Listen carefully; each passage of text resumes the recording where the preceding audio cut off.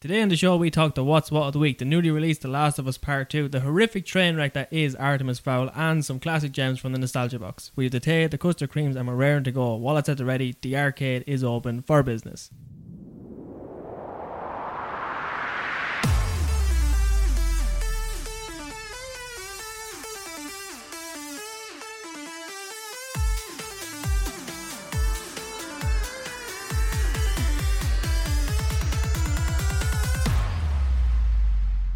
Bing bong, hello and welcome. You're listening to The Arcade, a podcast where two Irish lads talk to what's what in gaming and beyond, and where the crack is top notch. My name is Sean, and with me is Stephen. Hello.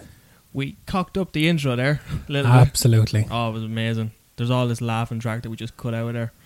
I love bringing up the mistakes that we made in the actual podcast. Yeah, no one's ever going to hear them. No one will ever hear them, but we know that they're there, which is why I love bringing them up. So there you go. Yeah.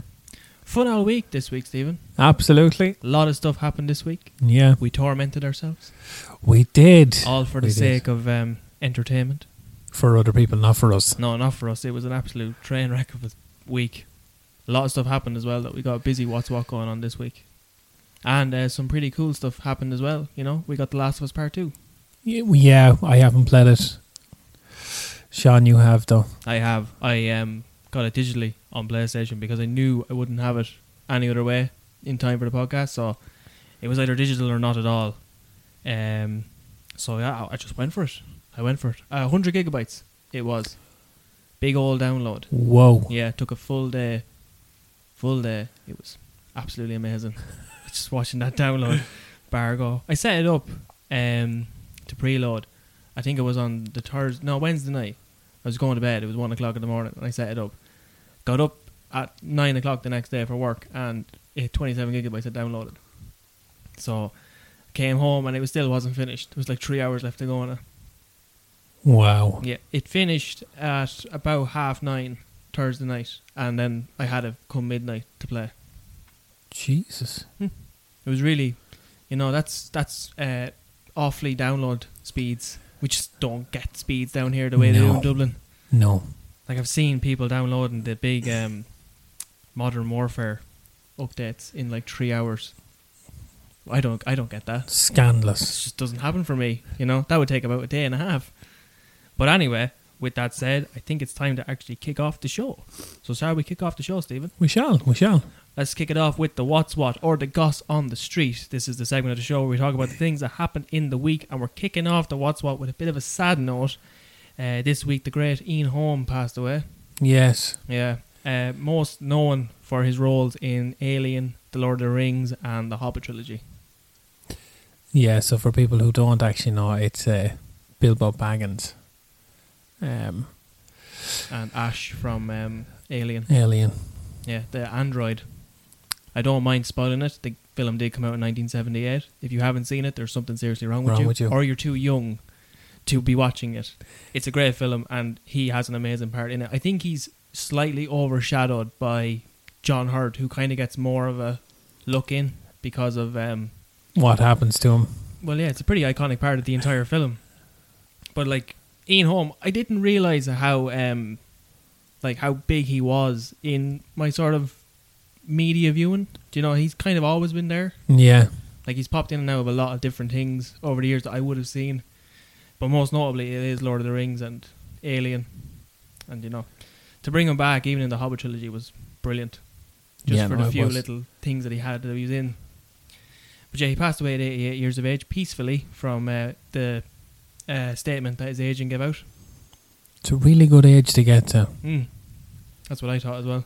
He is the third member of the Nostromo crew to pass away so far, following John Hurt and Henry Dean Stanton, who passed away in 2017. Yeah. That's a shame. He will be missed. His last credit on IMDb is Alien Isolation. He reprised his role as Ash for the game, for the DLC. Haven't played that DLC, but from what I've seen of it, it's pretty much the Alien film in game form. I have. It's a while ago now. Well, that game did come out in 2014. Like, it's a long time. That's 6 years. Like, whoa. Yeah. Okay. It was a very long time ago.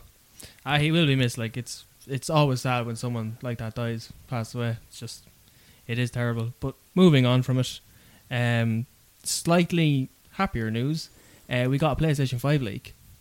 A big PlayStation 5 leak from Amazon, no less. Yes. So Amazon France accidentally posted the listing for the PS5's price for both the digital edition and the, what are they calling it? The normal edition or the... I think that's PlayStation 5. So PlayStation like the 5 standard. and then digital PlayStation 5. Yeah, so the digital edition is going to be coming in at €399 euro and €499 for the disc version. Now, look, with these kind of leaks, pretty much take it with a pinch of salt. Nothing's been confirmed by Sony yet either. Yeah. So it's not fully set in stone, but that is probably the actual prices. Yeah, in saying that though, the Xbox chairman also stated that he highly doubts that PlayStation will be above 500. He cannot see the console being any dearer than that. Which I would agree with him, yeah. Yeah, look, it's my biggest fear, and I pretty much think it's everyone's biggest fear. Look, as I said last week, there is so much kind of going against it. Obviously, look, COVID is causing massive problems, shortages in supply chains. Yeah. So everyone's just worried that this console is going to be out of their reach. And is the same fiasco with PlayStation 3 going to happen? Are we going to jump ship and join Team Xbox? Or are we going to stick it out and happily hand over 500 quid? I would. I don't think I'll ever part ways with them. Sony have always kind of been able to hook me in with the games, especially their own first party releases. They've always been able to pull me in. But I think the scary thing about PlayStation 5 is it's such a huge leap in technology that, yeah, the price hike is definitely something that we're all kind of fearing for. But I think the Amazon leak has kind of dampened people's worries a little bit. Do you know? Yeah, well, look, it's kind of put me at ease. I'm actually like now rooting for. I'm so hopeful that it is going to be that, because it does kind of allow us to relax and go, look, well, it is a more reasonable price, and the fact of the digital edition is €100 less. It's more enticing. You know, will I go for the digital edition? Chances are I won't. No. We live in a region of Ireland where broadband is crap, and you just cannot get the speeds that are required. As we heard Sean saying, it took a full day to download 100 gigabytes, which is actually quite good. You know, like 100 gigabytes in a day, that's not too bad. Like, I've seen games that are 40 gigabytes take longer in some instances down here. It's just terrible Wi-Fi in the country. Yeah. Shocking Wi-Fi in the country. Just if you're in Dublin, stay in Dublin. It's just there's a reason why Virgin Media can boast that they have the fastest Wi-Fi speeds in Ireland, and that's because they are based in Dublin only. Yeah. And Dublin has the best Wi-Fi. Dublin is the capital after all. It's the money city. That's where the government puts all their money. But we're not going to get involved in politics at any minute. The Amazon leak, last point on it, did also confirm a possible release date, which is November 20th, 2020. Yeah. That's not bad. It's holiday year. It's right around the time for Christmas. Perfect. Do you know? Yeah, it has me super excited. I'm personally super excited. I don't know what way you're fixed. Oh, you know, that's good enough for me, because we can assume that this is also the release date then for Ratchet & Clank Rift Apart, Spider-Man Miles Morales. Pretty much any game that they said was going to be a launch title for PS5, this is their release date as well. They're all coming on November 20th. I didn't look. I'm going to do it really quickly here. I probably shouldn't, because we're in the middle of recording the podcast, but I'm going to do it anyway. Just bear with me, Stephen. November 20th is a Friday. That's good. That's good. You know, major releases do happen on a Friday, so yeah, you know. So that's PlayStation 5. It's going to be €500. It's coming out November 20th. take that all with a grain of salt, because nothing's been confirmed by Sony, and we don't have any say in what's going to happen, but that's the word on the street. Yeah. Moving on from that, though, and keeping with what we were talking about last week, Star Wars Squadrons. We finally got some news on what the hell Star Wars Squadrons actually going to be. Yes, and some really good kind of info on it. It's going to be a single-player game with no microtransactions. They are. It will have a single-player campaign. You are right in saying that. It is, however, going to be a bit like Battlefront. They're focusing on that multiplayer aspect still. Yeah, but look, I'm hopeful. Like as we said, they learned from Fallen Order. Yeah, Fallen Order. That single player games do work. We don't have to pump a ton of microtransactions into a game and rob everyone of their money to make a good game.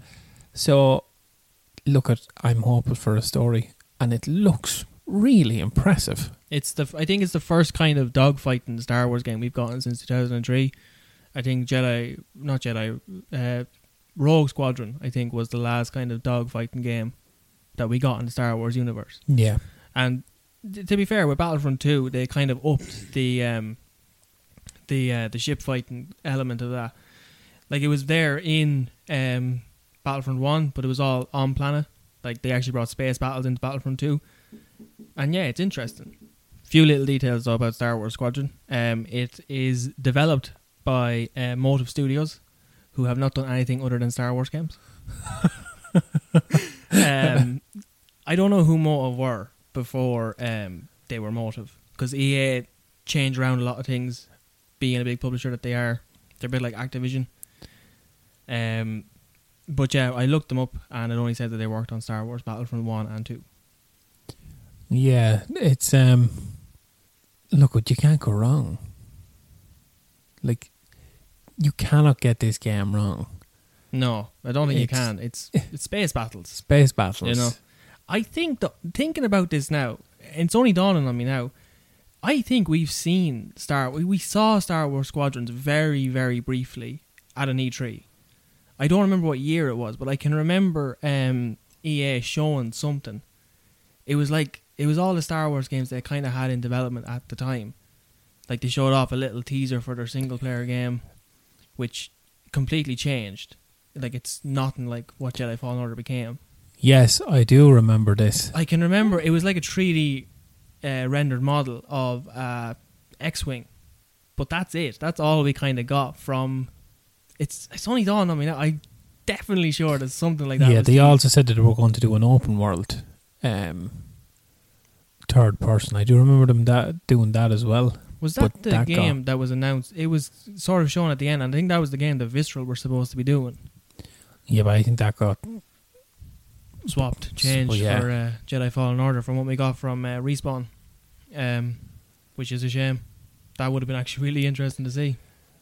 It is set after Episode 6, so that's the timeline we're working in. All right. Yeah, it's to do with the aftermath of the Battle of Endor. So I think it only takes place that long after Episode 6 ends, which is kind of where most of the Star Wars games have gone, bar Jedi Fallen Order, which is sort of taking place shortly after Episode 3, just before Episode 4. Allegedly, like you said, no microtransactions. I'm finding it very hard to agree with that, because there's such a strong focus on multiplayer in this game. Yeah, look, they also said about Crash Team Racing. Oh yeah, no, there will be no microtransactions, and then literally on launch they just threw them in there. It's the kind of it's the progression system that most games like that have, and how you keep ranking up and you can get new power ups and all that stuff to sort of improve your gameplay. It's a very easily payable wall system. Do you know what I mean? Oh yeah, you can pay for that stuff. Pay to win. It's a very easy thing to market around. You know, turn into a pay-in framework. I mean, Ubisoft do it all the time.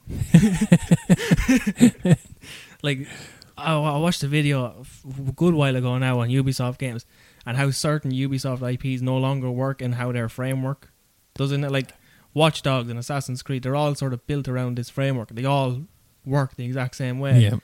And you take a game like Splinter Cell or Prince of Persia, it doesn't work in that framework anymore.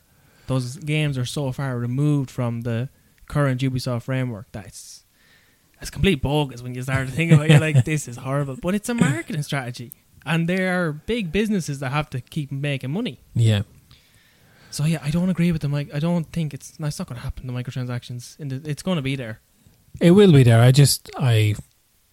I'm hopeful that the president of EA just gets a Scrooge moment and just wakes up and just goes, oh, do you know what? We will never have any microtransactions. Throw them all away. Every game in the future will never have microtransactions. It's never going to happen, though.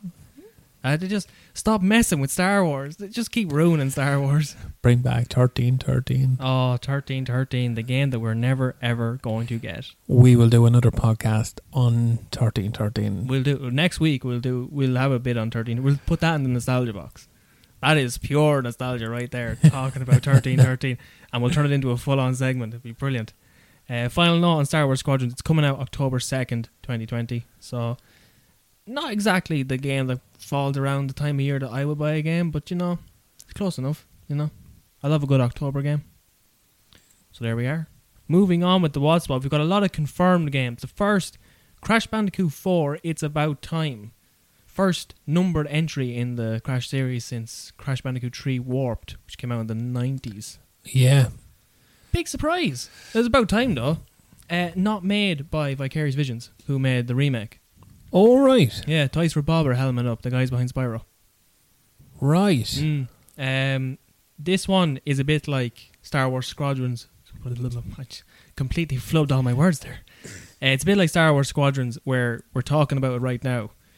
But tomorrow, they are going to do a huge... Tomorrow, for you, it's going to be today. When you're listening to this podcast. Yeah, they're going to do a huge reveal. They're going to announce, obviously, story show gameplay, a trailer maybe. But it is coming for PlayStation 4. It's coming for Xbox One. And that's all we really have so far. Yeah. What do you think? Is there a need for a Crash 4? Absolutely. There's always need for a Crash. I'm a huge Crash Bandicoot fan. Yeah, we've had so many spin-off games or sort of extended games in the universe. Like we've had Wrath of Cortex, we had Twin Sanity, a few more in between that I can't remember. Yeah, there's a couple that when Activision took the helm, it didn't really work out. But look, with the whole like remakes of the originals plus CTR, it's there. People like Crash. I love Crash. Yeah. He's such an iconic character. It's kind of hard not to like him. Plus, the demographic that you're now, yes, there is the new age of kids and teenagers growing up, but the demographic is my age or slightly older. But we're no longer kids, we're adults. So it's games that are easily, like, we can't invest 400 plus hours in an RPG. No. We have 9 to 5s. Okay. Unfortunately, it's as simple as that. Bills have to be paid. We have jobs. But the likes of Crash Bandicoot, they're games where you can jump in and jump out, and you're not really heavily invested. Yeah. And that's the joy of it. You can turn that game off and pick it up in 4 days' time or 4 months' time. And you don't have to go to the bother of relearning everything. Yeah. Do you know? I started playing Persona 5 at the start of lockdown. I haven't made a dent in that game. It's a 95-hour campaign. I'm nowhere near made a dent in it. I'm so busy doing other things. It's once you hit 20, you should really give up games because they're getting that big now. You just can't keep going. I found myself going back to PlayStation 2 games because you knock through them in about 5 hours and it feels like nothing. Compared to new games, you're like, oh my god, it's a 400-hour campaign. So I may just I need to stop something. What can I give up this year? I may give up my audiobooks. Yeah. Crash 4. We'll know more tomorrow, which means we'll probably be talking about it in next week's podcast. Unfortunately, that's all we can give you. Moving on with the confirmed games, Skate 4 is coming from EA. I don't actually know why they're resurrecting this franchise. I know Skate 3 has a huge cult following and it's a fun game, but my god, I have no idea why they're reviving Skate. It's probably to do with the Tony Hawk revival. I didn't consider that. No. Yeah, it's probably like everyone's jumping on the bandwagon. Once one game comes back and everyone jumps on the hype train, every other company goes, oh my god, let's jump on this train too. Why is skateboarding suddenly making a comeback? I have absolutely no idea. It was such a big thing in the late 90s and 2000s. It's 20 years on from that. And suddenly skateboarding just... Do people still skateboard? I don't think so. No, but everyone that was skateboarding back then is now hitting what we call midlife crisis. We're just too old to get on a board now. Because you break something. You do serious harm to yourself if you get on the board. So get on a board virtually. That's the best thing to do. Yeah. I don't get...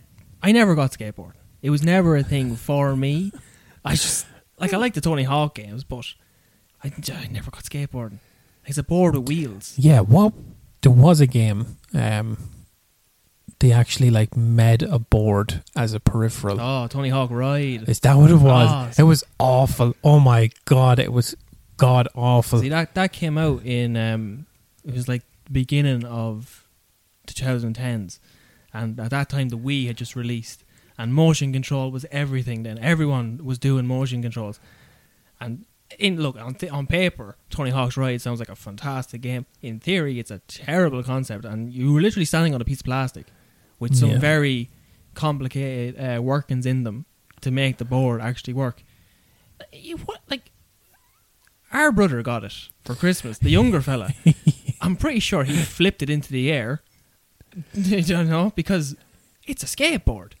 And he was a kid. What else are you going to do with it? But no, it's all about step lightly, lean it this way. Dude, it was interesting. I think motion controls have come on a long way, but I don't bring back the peripherals like that. That was ridiculous. Yeah, look, it's everyone is literally trying to relive their childhood, and what better way to do it is to bring back the classics. So the skateboarding games, the arcade jumpers, that's the class, isn't it? I've never heard of that. Arcade jumpers like Crash Bandicoot. Oh, do you mean platformers? Platformers, Yeah. my god, arcade jumpers, my god. You mean arcadey style platformers? Yes. Oh, they are making a comeback. Like games have become so they're so, what's the word? Games are so big now that they're not arcadey anymore. Like Red Dead Redemption 2 is the biggest game that's not arcadey anymore, coming from a developer that makes arcade or used to make arcade games. Like the Grand Theft Auto series is the most arcade type game you've ever seen. Yeah. And Red Dead Redemption 2 is one of the most realistic games I've ever played. So it's not, that's again going back into what you said about Crash. That's what makes Crash so easily accessible, is because he's so arcadey. You just jump in and have fun. I don't need to get bogged down in, horse physics, shrinking testicles and all that. I don't need that in my Crash games. Going back to Skate 4 though, it's in early development, so we're not going to see it for a while. It'll probably be a next generation release. So there we go. That's Skate 4. Skate 4 is coming for all you skateboarders out there. And to relieve the time in between that, you will have Tony Hawk's Pro Skater 1 and 2, which is releasing in October, I'm going to say, because I didn't look it up. Oh, he didn't do his homework. No, I didn't do my homework. I didn't think we were going to talk about Tony Hawk. Last game that was confirmed this week, Pokemon Snap got confirmed for the PlayStation, not the PlayStation. Nintendo. The Nintendo Switch. It's a spiritual successor, not a direct sequel to the N64 game of the same name that was released back in 1999. And it's essentially a photography simulator. So you go around to all these different locales and you observe Pokemon in their natural habitat and you take pictures of them. And that's from what I've gathered, that's all it is. Yeah, but it's building on the success of Pokemon Go. So Pokemon Go, for people that don't know, it's a GPS-based game. It's I think everyone knows what Pokemon Go is. Yeah. It was such a big thing when it came out. So it kind of blurs the lines between reality and game. So you actually physically have to move to a location, find a Pokemon, catch a Pokemon, collect a Pokemon. Yeah. Because as Pokemon says, gotta catch them all. Well, actually, now that you bring up Pokemon Go, when I saw Pokemon Snap first, I actually assumed it was a mobile game, not a full Nintendo Switch release, which was quite surprising when I saw that it was, and that it was actually based on a game that came out in '99. It's a very mobile kind of design. Yeah, that's the word I'm looking for, design. So yeah, that's coming. I've no real interest in Pokemon. I've never had. There are so many people that are actually like they're just shaking cringing at the moment. But look, it has a big following. I liked Pokemon Go for a little while. I never took to Pokemon. It was never my thing. It was just, it's weird things in balls. Which I'm assuming that's what we all were at one point or another. The best bio ever. It's So weird things in balls. Lovely analogy. It's just weird things in balls. Just look, Pokemon never made sense to me. There's so many of them, and there's even more of them now. And the games never made sense to me either. Like the Game Boy and the DS games, I never got them. I just never could never understand the concept. I never understood how the battles worked either. Do you control what powers the Pokemon use, or do you just kind of have to hope for the best that the Pokemon will actually go out and do its own thing? No, I think you tell the Pokemon what to do. Right. So you tell it to either use electricity or... Well, obviously it's an electric Pokemon. We're off on a tangent again. Yeah, there we go. Tangent alert. We need a tangent button. Foreshadowing, maybe. Will we wrap up the Pokemon thing there? We will wrap up the Pokemon because we are talking about something we are actually not well equipped. That's what this podcast is. It's just us talking about things we don't know what we're talking about. See, it's great. We made the podcast with the idea of talking about things we're interested in, but we actually spend more time talking about things we have no idea what we're talking about. But we give it our best shot. We're letting people know that we're just there on the outside. It's like the door's closed and we're still there, just having the chats. Like, oh yeah, here we are. And we've no idea what we're talking about. Moving on, we've got some delays as well. A few delays happened this week. Big delay. Cyberpunk 2077 happened again. Got delayed. I can't remember when it was coming out beforehand. I think it was September 17th. I want to say September 17th. I know it was September. Yes. Either way, it's been delayed to November 19th now. Yes, it's to fix, as they've stated, it's to fix the bugs and work on gameplay mechanics. Yeah. At this point, they are literally ironing out last minute things. Yeah. Like, this is a game that's been in development since 2013. It's a long time coming. And I don't mind waiting a little bit longer. Yeah, look, if it was any kind of other developer, panic station would set in. Why are they delaying it? But CD Projekt Red take the time and have a really well polished game once it's finished. Yeah. It's still going to have bugs when it comes out. Like The Witcher 3 has been out for 5 years and it's still a buggy mess. Well, not a mess, but it's got bugs. And that's to be expected. It's a huge game. And I don't expect Cyberpunk to be any different. So obviously the bugs they're ironing out are obviously game breaking at this point, I'd imagine. Yeah. Again, we'll probably go into a tangent, but it's probably a topic that we will probably discuss in a later podcast. They don't want to fall into the bracket of releasing a broken game and then fixing it. Yeah. And they know themselves have a game that what they think is fixed, and most players will experience a fixed game. There are a very small fraction of players that will experience these bugs. There will probably be very little game breaking bugs, but I do think by taking the time to iron these little flaws out, it'll make the whole experience kind of enjoyable. Yeah. Oh, well, that's I would definitely agree with that. When the delay was announced, initially people thought that it was going to be for Cyberpunk as being sort of adapted towards the next generation consoles, which was not the case. It was down to the bugs. It will be backwards compatible when it comes out, so you will be able to play it on PlayStation 5 and Xbox Series X, and it will look slightly better, but there will be a fully fledged next generation version that's coming in 2021. That's all been confirmed. So yeah, Cyberpunk 2077 is coming out November 19th, 2020. There you are. Final delay, and we're going to do a quick note because we're actually quite a long time into this podcast now. We need to rush things along. Due to social distancing measurements, given that we're in a state of crisis at the minute, Doctor Who Series 13 may be slightly delayed because it's not a show that can be filmed in social distancing standards. So the current producer of the show, whose name I don't know, because, they change those producers all the time. I don't keep up with the producers. I keep up with the writers. The showrunners, yeah. Basically, it's now looking that we're going to get Doctor Who Series 13 in autumn 2021. So, nothing wrong with that. I mean, we've had autumn airs of Doctor Who before.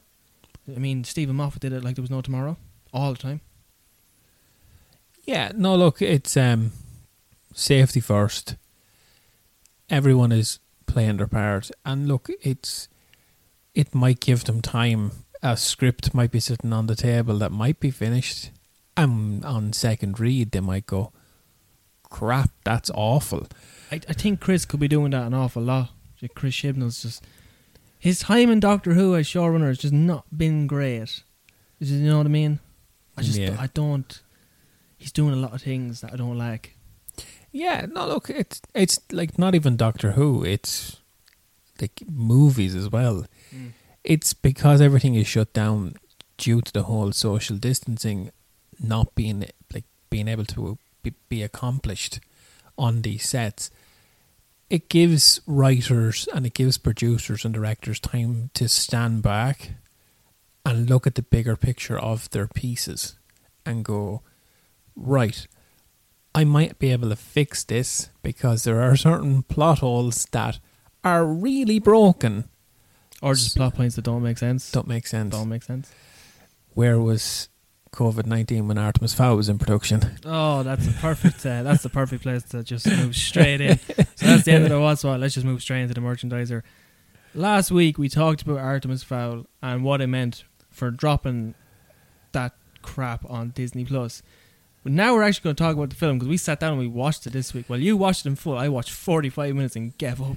Yes, so I sat for the full running time. That's only 90 minutes though. It's a very short film. It's a very short film when you look at 90 minutes written down. It's one of the longest movies I've ever had to sit through to try and watch and not turn off. It's just, I don't know what they were going for with it. Like, obviously they wanted to turn it into a franchise. And it's a huge book series. I don't know how many books are in the Artemis Fowl series, but I know it's been going since the early 2000s and wrapped up around 2012, 2013. And I don't know what happened with this film. It's just, oh my God, just tanked big time. Yeah, look, there is so much going against it at the moment. So we were on Rotten Tomatoes and we were on IMDb and we looked through the critics' reviews and we looked through the user reviews. Nobody gave it a decent review. Everybody slated it. From the word go, it is an awful movie. Its pacing is all over the place. It's so quick. You know what's going on, but your brain still can't comprehend what it's looking at. They have Josh Gad's character, the dwarf, who's not a dwarf. I don't know what's wrong with him there, but he's explaining the whole film. He narrates the entire movie, and I honestly had no idea what he was talking about half the time. He's explaining things to me as they're happening. Like, he's talking about characters that are just introduced, and I have no idea what he's talking about. And that's also in part because I don't know what he's... Like, his voice is ridiculous. Gad went for this, like, ridiculous, gravelly kind of thing. Yeah, but not just him. Like, there was also Dame Judi Dench's character. Oh, the wonderful Dame Judi Dench, who really is just having a bad time with films. Yeah. Like, she went from Cats to this. Someone's out to get her. Someone is seriously out to get Dame Judi Dench. The woman is... I wouldn't say near the end of her career, but she's had a really, really good career, and she's at a point in her life where she's just, I don't care. Yeah, I can agree with that, but I still think she shouldn't be doing films like this. and I don't know what her accent was in it either. Like she honestly sounds like Harry and Ed. That's what she sounds like. So for people who haven't actually heard about Artemis Fowl or anything, Artemis Fowl is based in Ireland. It could have been our entry into the fantasy world. I mean, England have Harry Potter, America have lots of things. I'm not even going to generalise. You could have picked, like, I know it didn't work out well, but you could have said Percy Jackson and the Lightning Thief. There we go. Percy Jackson. Thank you for clarifying that one. We could have had Artemis Fowl. We're never going to get Skullduggery Pleasant. That's never going to happen. Darkland, if you're listening to this, please put that film into production. Push that along. It's like I would say for another podcast, but that would be more like a therapy session for Sean. Oh, Skullduggery Pleasant has both saved my life and broke my heart on several occasions. Artemis Fowl could have been our little mark on, the fantasy world and all this magical stuff. It's a train wreck of a film. It's a pure train wreck. This film crashes and burns big time. Yeah. So there is so much wrong, even from the way it's set. So the Hill of Tara plays a huge role in this movie. Oh yeah, for the first hour of the film, it's all set around the Hill of Tara and what's going on there.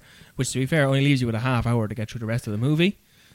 But there you are. That's just terrible. But for people who don't know, the Hill of Tara is in County Meath. County Meath. Which is a landlocked county. Mostly. I looked it up, and Bettystown is near water. Yeah, it's in Louth, Sean. Is it? It's in Louth. It's on the border between Dublin and Louth. Oh. It's way, way away from County Meath. Well, somewhere in this place, this is where Artemis Fowl lives. He lives somewhere in the Meath to Louth area, which kind of explains Judi Dench's accent. Which also doesn't make sense to me because, from what I've gathered, the fairyland is under Italy. So why Judi Dench would have a loud accent is completely beyond me. Do you know?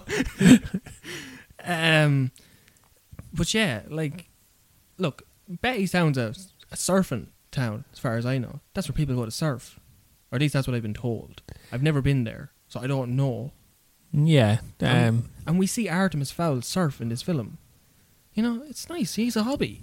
But honestly, the lad could have cycled to Centra, and that probably would have been more believable. I would have been like, oh yeah, he's Irish. Hands down.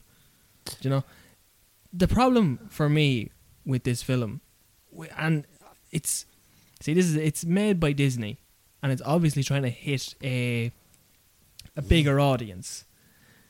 And the problem with it is, with Irish films, the ones that work, they embrace Irish culture to a certain extent. And obviously Artemis Fowl can't really fit into that because it's got so much going on for it. But it can in little ways. Do you know? Like the television, for instance. Yeah, so the what he's referring to is Artemis is watching a new story unfold.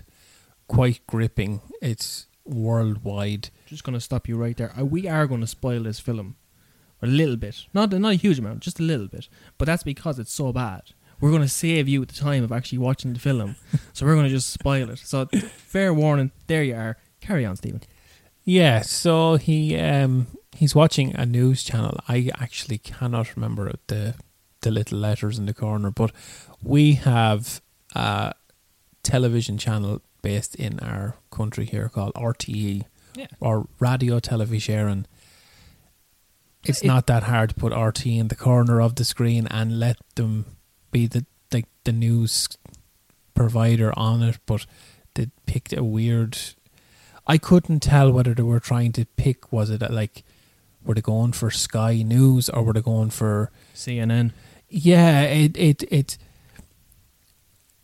it's based in Ireland, but it didn't feel like it was based in Ireland. It felt like it was based somewhere else, and it was all over the place. It was just a mess. For the kind of crime that they're reporting on, because obviously what Artemis Fowl Sr. has done and what's being revealed in this news snippet, it's obviously a big deal, and it's going to be a global kind of thing that's going to be reported on. So it doesn't surprise me that maybe, the likes of CNN or Fox or the BBC, they they would report on it as well. RTE is a small network. You know, we're not big. They don't have a lot of money. They're trying. You know, they do things during the year. Some are not great. They've definitely declined in years. But, you know, they're good. They're a staple of Irish culture. And Artemis Fowl is in Ireland. Just stick on the 6-1. And just put on the 6-1. We have a 24-hour news channel called RT News Now. Put that on. It's not that hard. Get some Irish news reporters. The BBC do this in Doctor Who the whole time. They always bring in BBC news reporters for the news stuff. It makes it more believable. Don't be afraid. Do you know what I mean? Embrace that culture. That's what Artemis Fowl is missing. He's missing culture. That's the problem. We've cracked it now. This is it. We can move on. We're not moving on though, because we still talk about Ferdy Walsh. Oh, yes. Look, I feel bad for the guy. He's only got one credit on his IMDb page, and it's Artemis Fowl. I don't want to shit on the guy because he's only beginning. You know, bless him, he's only beginning. But my God, just if he didn't speak in this film, it would have been fine. Do you know what I mean? Yeah. No, look, we don't really want to hammer down on any one individual or anything like that. We're talking about Artemis Fowl as a whole. Like the whole experience of the movie, the cast, the overall presentation of it. But I just found the acting was so stale. There was no emotion. There was no... I wasn't drawn to a character. I didn't have the emotional draw to them. Like, there was meant to be emotional scenes in it, scenes of tension, scenes of loss, scenes of shock, and I genuinely just felt bored. Every few minutes I was reaching for my phone, I was opening the Facebook feed, I was checking out the listings on IMDb. I was more interested in that than I was in this movie. That's how awful it actually is. I think they played it safe. I think they relied on kind of audience testing. I think this is where movies fall down.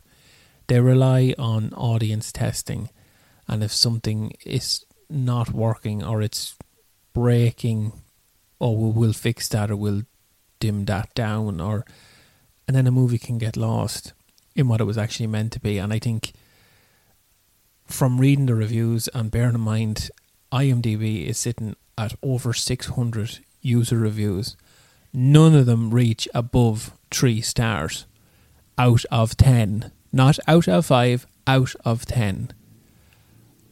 Like, and a lot of them were saying that, did Disney even read the books? Yeah. Did they actually look into the franchise properly? No, I don't think they did. I think they just seen the name and let's just get this movie out and let's just get a franchise started. And literally from the word go, they just screwed it up. Oh yeah, big time. And it feels rushed. There's something about this film that feels rushed, which is surprising because it's been in development hell for years. Yeah, because it's 90 minutes. It should have been 2 hours and 30 minutes. Yeah, like the first Harry Potter film, which gave that movie enough time to allow the lore and the world to be built. Like, there's a lot going on in Harry Potter. Like, you have to talk about Harry and you have to talk about Hogwarts and you have to introduce magic to everybody, and then you have to obviously get the story rolling. And Artemis Fowl is no different. There's a lot going on in that movie, in the story itself. And it's so rapid. And but even when you think about, like, when I was watching it, I got this sense that even during filming it felt rushed. Like, it was a lot of one takers and just kind of moved on. And I think that's another thing that sort of bleeds into Ferdy Walsh's performance. It feels a bit uncomfortable. Like, he's not, like, it must have been terrifying for him. He's a young lad, and this is his first film. It's a major franchise opener. That's bound to be daunting to some degree. And obviously, if I was there, I would have felt uncomfortable. Do you know? But with time, you can get comfortable. I don't think he had that time, which is, again, goes back to the whole development hell thing. This film's been taking forever to come out. You know what I mean? Take your time, Kenneth Branagh. Don't be rushing things. Actually, I'm not even going to include Kenneth Branagh in that because I doubt it's even his fault. Kenneth Branagh's not a bad director. He's directed some great films. Murder on the Orient Express is not a great film. It's a good film. It's an enjoyable film. I think he did Frankenstein as well.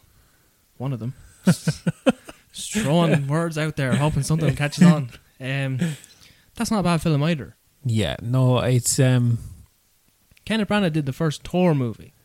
As a good film. I like the first Thor movie. I like the way it's shot. He can do fantasy to some degree. Like, Thor is definitely embedded in the sort of fantasy realm.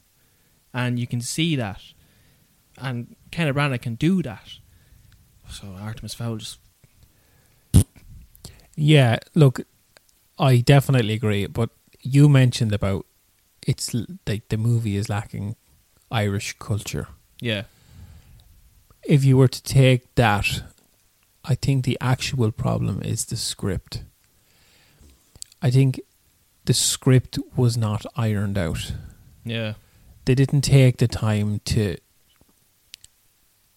go into the whole lore of the Artemis Fowl world. Take a picture of the entire world and plan it out. So don't have... It happens with a lot of, say, big studios. They look at the short term, well, let's get this movie out. Marvel has done it. Marvel has actually taken the step back, looked at the world and went, this is our end goal. This is what we're going to work towards. Yeah. And if it takes 10 movies, 20 movies or 40 movies to tell the story, then this is what we're going to do. We're going to lay the groundwork and we're going to get to the final product eventually. I think Disney and even Warner Brothers are known for it. They get lost in it. They look at the short term. Well, just let's get this movie out. Let's make money off it and let's hope for the best. And yes, people, I know Disney owns Marvel, but they have better script writers. And they have a producer who is overlooking everything. Like, Kevin Feige is the Marvel Cinematic Universe. Without him, it doesn't work. And you said with Warner Brothers, they have Harry Potter. Like, Warner Brothers did all that. Congratulations, fair play to them. But they're now doing the Fantastic Beasts series, which I don't think holds up to the same level as Harry Potter. And I know that all the world of Harry Potter had already been explained and we're re-entering that world. I think they could have done a bit more with the Fantastic Beasts as well. So I do agree that, yeah, some things get rushed. And Artemis Fowl was definitely a rushed job, completely botched, even though it was in development hell, and even though Disney have owned the rights to the film since 2000, 2001. This film's been a long time coming, like nearly 20 years. It's a terrible movie. So yeah, wrap up on Artemis Fowl. Should you watch it, Stephen? For me, no, I wouldn't watch it. If you're a kid, or if you're going to love the flashy lights. It's going to entertain you for 90 minutes. Absolutely. If you're an adult that's going to try and get invested in it, absolutely not. Go out to the kitchen, make a cup of tea, make a cup of coffee and sit down and enjoy an audiobook or watch something else. Watch the grass grow for an hour and a half and you'll be less disappointed than you will when you watch Artemis Because Fowl. all that will happen is you will head to IMDb or you will head to Rotten Tomatoes or Tomatoes. What are we calling it? Tomatoes. Tomatoes because we're Irish. Yeah, it works. Tomatoes. Yeah. You will head there and you will leave another review, and by the end of this month you will probably have it up to 1,000 reviews. Yeah. It's just, for me, no. I'm the same. It's a no from me either. You could do absolutely anything. Watch the dirt form on the ground. Lick walls for an hour and a half. You'll get more enjoyment out of it than Artemis Fowl. Maybe we're not the target audience for Artemis Fowl. We're probably not. It's a 12's A film. We're probably not the target audience. But that doesn't mean that it cannot be enjoyable for adults. And it's not. It's a terrible film. Bogus. If you've watched Artemis Fowl, or if you're thinking about watching Artemis Fowl, or if you have kids that have watched Artemis Fowl, write into us at thearcadepodcast@gmail.com, and we'll love your correspondence. Or you can find us on the Twitters, the Facebooks and the Instagrams at The Arcade, and just let us know on there. You know, we will definitely bring them up in the next podcast. That'll be fun. Very quickly, we're down to the last few minutes of this podcast. We're going to wrap up with the last segment, the Nostalgia Box. I'm going to roll the Nostalgia Box and the Merchandiser into one, because we're kind of talking about two things that are the same. We're talking about The Last of Us and The Last of Us Part 2. The Last of Us came out in 2013. I don't think anyone expected it to be what it eventually turned into, which is heartbreaking. It's a heartbreaking game. So heartbreaking. Yeah. Are we going to put a spoiler disclaimer in, or are we going to leave it spoiler free? Because, well, we're not going to be we're going to be very lax with spoilers on The Last of Us 1. I mean, the game came out in 2013. If you haven't played it by now, it's been re-released on PlayStation 4. It's been given out for free on PlayStation 4. If you haven't played it, you're never going to play it. Do you know? So we are going to maybe spoil a few things here or there. But Last of Us Part 2 is completely off the cards. We're not going to spoil anything. I'm the only one that's played it, and I'm not going to talk about it. I'm just going to... You better not. Oh, no, because I know you haven't played it. I don't want to spoil it for you either. So, like, I just generally sum up how I feel about the game. But yeah, Last of Us Part 1. Heartbreaking game. Yeah, I actually haven't played that since it launched. No, I played it this year because they gave it for free in January on PlayStation Plus. Yeah, I still got that. I still downloaded it, but I haven't played it. Like, it has left a lasting impression. Again, if you want to take in the whole Artemis Fowl dilemma, it's all down to pacing. Yeah. And how the story develops and unfolds. And it's a very slow, and it builds to what I can only describe as a very uneasy ending. Yeah. It's not really uneasy. It's more heartwarming with a bit of sickly stomach. You don't know whether to feel good or bad about the ending. But It has that feeling that I found with the Silent Hill games, particularly Silent Hill 1 and 2, where you'll sit down and play it. You're not going to enjoy it the way you'll enjoy other games. You are going to enjoy it, but you're not going to be happy at the end. It's going to leave a mark on you that sort of, you're going to question a lot about the actions that happen in the game. And again, going back to pacing, the game takes place over a year, technically, and they're very long segments. Like, you start in the spring, you end in you start in the summer, you end in the spring, one or the other. And you get to know these two characters. You get to know Joel and Ellie very well, and you see the relationship form between them. And to be honest, at the end of the game, in Joel's position, I can't imagine not doing what Joel does. Do you know? yeah, Will we spoil it? I want to say yeah. I mean, if you haven't played it by now, you're podcast disclaimer: if you have not played The Last of Us, well, we won't say part 1, but if you have not played the original Last of Us, please switch off the podcast right now and go and play it, and then come back right here, right now. Yeah, when Joel finds out that Ellie, obviously we know Ellie can cure the virus because she's immune, and at the end of it we find out that in doing so it'll kill her, and Joel doesn't agree with that because he's lost one daughter. He lost her at the beginning of it, and he's grown attached to Ellie as a father, and he doesn't want to lose her. So he kind of goes on a bit of a rampage, and he kills the doctors, and he takes her out of there and tells her that her immunity means nothing, that she's never going to be able to save the world, even though she is. But he tells her differently because he doesn't want to obviously tell her, that he was a bit vain and didn't want to give her up. And when you get to know Joel, I can't disagree with what he did. But again, it kind of goes back to, the wise words of Mr. Spock: the needs of the few outweigh the needs of the many. Do you know what I mean? Yeah. You're kind of left with that. Yeah. Like, as I said, it's all down to pace. And when you start the game, obviously Joel loses a major part of his life. He loses his daughter. it moves on. Joel is set with a task of bringing Ellie to bringing them to the Fireflies. Yeah. Because she has antibodies, which is the cure for this outbreak. But he doesn't like her. He cannot get on with her. He finds her annoying.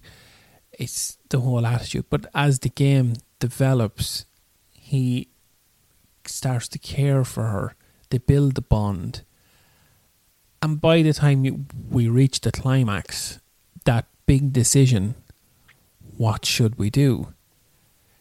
Yes, personally speaking, I probably would do the very same thing he does. I would choose the needs of the few over the needs of the many. Yeah, it's a very, this is, again, and it just shows how great of a writer Neil Druckmann is.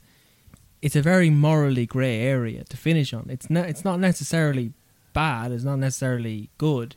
It's very, you're kind of, I don't know how to feel about that. Does it leave a sour taste in my mouth? A little bit. Yeah. But it sticks with you. It's stuck with me for a while, and it's stuck with me up until now. We're what, 2013 to 2020. It's good 7 or 8 years on. 7 years. And look, people have asked me, am I hyped for The Last of Us Part 2? And I always said, no, I'm not really that hyped, because I knew it was going to be a great game. Because Naughty Dog have a fantastic track record, and it's a follow-up to literally one of the best games ever released. Last of Us Part 1 is a fantastic game. Definitely play it. And Last of Us Part 2, it kicks off in a pretty bleak beginning, because we're obviously dealing with everything that happened at the end of the first game, and just gets bleaker and bleaker. I'm 6 hours into the game, and I'm nowhere near finished. As far as I know, it's a 20-hour campaign, and it's just, it's taken me for a ride so far. Emotional ride. I don't like it. Oh. Yeah. I could feel the anxiety. I was like, is he going to let anything out? Oh, God. I'm trying my living best not to. Yeah, so look, I think this segment I'm going to try and... I haven't played it, but I'm going to ask a couple of questions, not on story, but more on your thoughts so far. So, being 6 hours in, what way would you feel?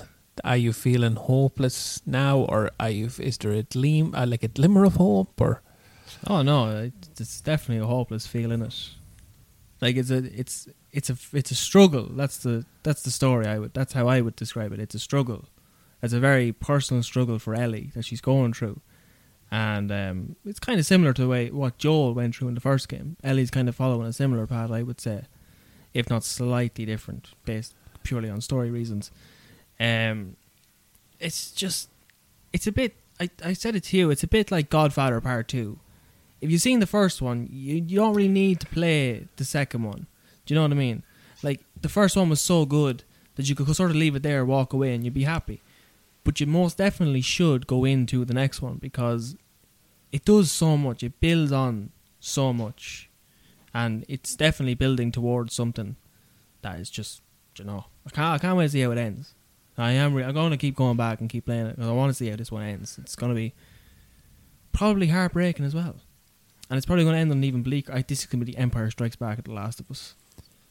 Whoa, that is... Whoa. It has to be. Is powerful. It's Part 2. It has to be. That's powerful. Do you reckon that... Now that's quite a bold statement. Holy crap! It's I think this game is going to end on a more darker place than the first game ended on. And then we're going to, if there is going to be a Part 3, which there probably will be at the end of the PlayStation 5's run, that'll bring the hope, the new hope. Do you know what I mean? Wow! Yeah, I want to download it now and play it. Big words.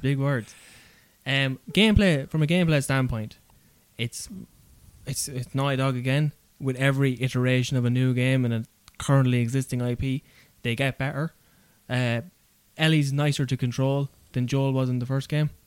I mean, the gunplay is still a bit too realistic for my liking. I liked Uncharted's gunplay because it was a bit more arcadey.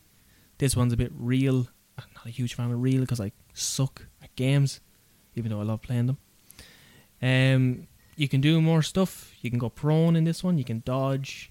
It's a fun game to play. And it looks really nice as well. A lot of facial things going on. People making faces rather than actually responding with words. And it doesn't look weird. Yeah, it's look, with the development of technology, and we're actually at the end of the life cycle of this console. So we are pushing, I wouldn't say we're pushing the limits. They're definitely extracting the last bit out of PlayStation 4. And every game up until this point has been getting better looking and playing better. And Last of Us is no different. They did the same with PlayStation 3 with Last of Us Part 1. They pulled the last of PlayStation 3 out of it. Even though there was supposedly more that console was able to be capable of, they pulled out the last of it, and they just made this fantastic game, and they've done the same with Last of Us Part 2. So if they're doing this with Last of Us Part 2 and they do a Part 3 at the end of PlayStation 5, I cannot wait to see what. Sure, it might as well be real life. Just be sitting in. You're going to experience The Last of Us now. It's you. It's not Ellie or Joel. It's you that's going to do it. Yeah, it's look, I think with the progression of technology, it also adds to the storytelling aspect because of the high levels of detail within their face. You're able to tell the story with facial animations, so so you couldn't experience that, say, on PlayStation 2, PlayStation 1, Xbox, or Xbox 360. Well, Xbox 360 sometimes. Xbox 360 was that was a powerful console because it was a direct Xbox. It was running. Yeah. It was bridging the gap between PC and home console. Yeah, look, nowadays with the current generation of consoles, the power is there for the facial animation. So why not dig deep and tell the story using it? Most cinematic movies, it's not what's said, it's what's shown. Yeah. And facial capture's just been getting better as the years went on. L.A. Noire was a huge step forward for facial captures. And it's just been getting better and better. And the level of emotion that these characters can show in a virtual sort of platform, it's mind-blowing. I think it's absolutely mind-blowing. And, it does come back it also links back into the performances by Troy Baker, Ashley Johnson, and then the writing by Neil Druckmann. That is The Last of Us. It's those three that writing and that acting. Without them, it wouldn't work, I don't think. So, big question. Would you recommend this game? Oh, God, yeah. No, if this was your last sort of game you played as the send-off to the PlayStation 4, this is it, I know we have Ghost of Tsushima coming out, which is the last kind of first-party title set to release for PlayStation 4. We have Cyberpunk 2077, Star Wars. We have all these other games that are coming out as well for PlayStation 4. But this is a nice sort of end for the console run. I wouldn't see another way to wrap it up. It's since PlayStation 3 now. This is the thing. Last of Us kind of become the end of generation thing. Yeah. It's nice. It's nice. It's a nice game. It's a heartbreaking game. It's going to hurt you. It will hurt you. And, you're going to go through it looking for those brief moments where you can sort of just stop and take a breather. And for a short while, everything's okay. But it's never okay.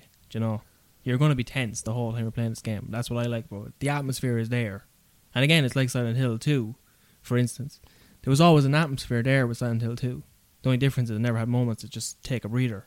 I was constantly going in that game. Even in the safe rooms, I felt scared. They need to bring back Silent Hill 2. Anxiety on the disc. Yeah, that's what it is. Silent Hill 2 is a fantastic game. If you haven't played that either, you should definitely play Silent Hill 2. It's a marvellous game. But if Sony do eventually pick that up and bring it in, like they were rumoured to do with Metal Gear Solid, don't give it to Kojima.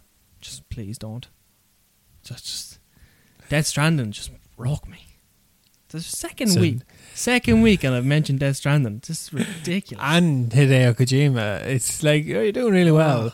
I used to love that man. Probably going to have to do another podcast purely on Sean's obsession with Metal Gear and his love-hate relationship with Hideo Kojima. Yeah, I would like to do a whole... I'd do that myself. That'd be a solo podcast. Because I don't think you'd have room to even get a word in edgeways. I have so much, like, just things to say about his work. Because some of it has really blown me away. And then some has just left me with just feeling terrible. Oh, he's terrible. Death Stranding. These 2 words can break my heart. Death Stranding. Before we get completely carried away, we should completely wrap this up. Yes. So, last note, Last of Us Part 2. If you haven't played it, play it. It's a great game. And it's just getting better as I play through it. We all knew it was going to be a great game. It's coming from a developer with a fantastic track record. They've never made a game that I've never not liked. And it's by a writer who can do amazing things with story and character. And it's got 2 of the best actors in the roles, I think. Like, for those roles, I can't picture anybody else than Troy Baker and Ashley Johnson. They do fantastic performances. And they really pull you into the story and the world. Yeah. So, yeah, it's a great game. Go play the game. Just do it. Do it now. Go buy that game and play it. But on that, I'm afraid the arcade is now closed. So thank you very much for tuning in and listening to this week's episode. You can catch us on Acast. That's where we are now. We're also on Spotify. That happened this week. We had Spotify. There's 2 arcades on Spotify, and they're both us. That's it. I want to get that just out there straight away because people have been getting confused. I've been getting texts about this. There is 2. They're both us. We're just waiting for the RSS feed to update on the last one so that goes away. Yeah. They're both us. We didn't steal this idea or the name. They're both us. Just clarify that. Yeah. You know? So the new podcast is under The Arcade Podcast, and the old one is just The Arcade. The Arcade. And it's also got a controller as the logo, and this one's a joystick. Because I think it dawned on us that you can't find a controller in an arcade. Do you know? It just doesn't make... I can't imagine playing Pac-Man with a controller. Actually, I can because I've done it. It's not nice. I don't like it. But yeah, that's what's happening. You can keep up to date with us on the socials, the Facebooks, the Twitters, and the Instagrams at The Arcade Podcast. That's The Arcade Podcast. We're all on there. We post most of the time. I'm not going to say we do it all the time, but we do. It's very hard to keep up social medias. Yeah, look, we're also going to add the additional of polls, and we'll also be asking for correspondence on the socials to add to these podcasts. We would really love user input. Oh, absolutely. Get in touch, please. The whole premise of this podcast is us talking about things with severe opinions. But there are so many more people out there with stronger opinions than us about things. Take Pokemon, for example. There's a whole fandom there that I just completely insulted in the space of 20 minutes, like an hour ago. So yeah, get in touch, talk to us, and we will read out your thingies on the show. So that's it. You can catch us next week, same place, same time, Monday. That'll be that, where we'll have more What's, more merchandiser segments, and more from the Nostalgia Box. With that said, I've been Sean. And I've been Stephen. This has been The Arcade. We are signing off. Having football down to a science starts with having sleep down to a science. Because the better you sleep, the better you show up on game day. That's why NFL players rely on the Sleep Number 360 smart bed. It senses their movement and automatically adjusts to keep them effortlessly comfortable. And it tracks vital sleep metrics like average heart rate and average breath rate, so they know exactly how well they slept. It tackles the science. All they have to do is sleep. It's the biggest sale of the year where all smart beds are on sale. Save 50% on the new Sleep Number 360 limited edition smart bed, only for a limited time. Sleep Number, the official sleep and wellness partner of the NFL.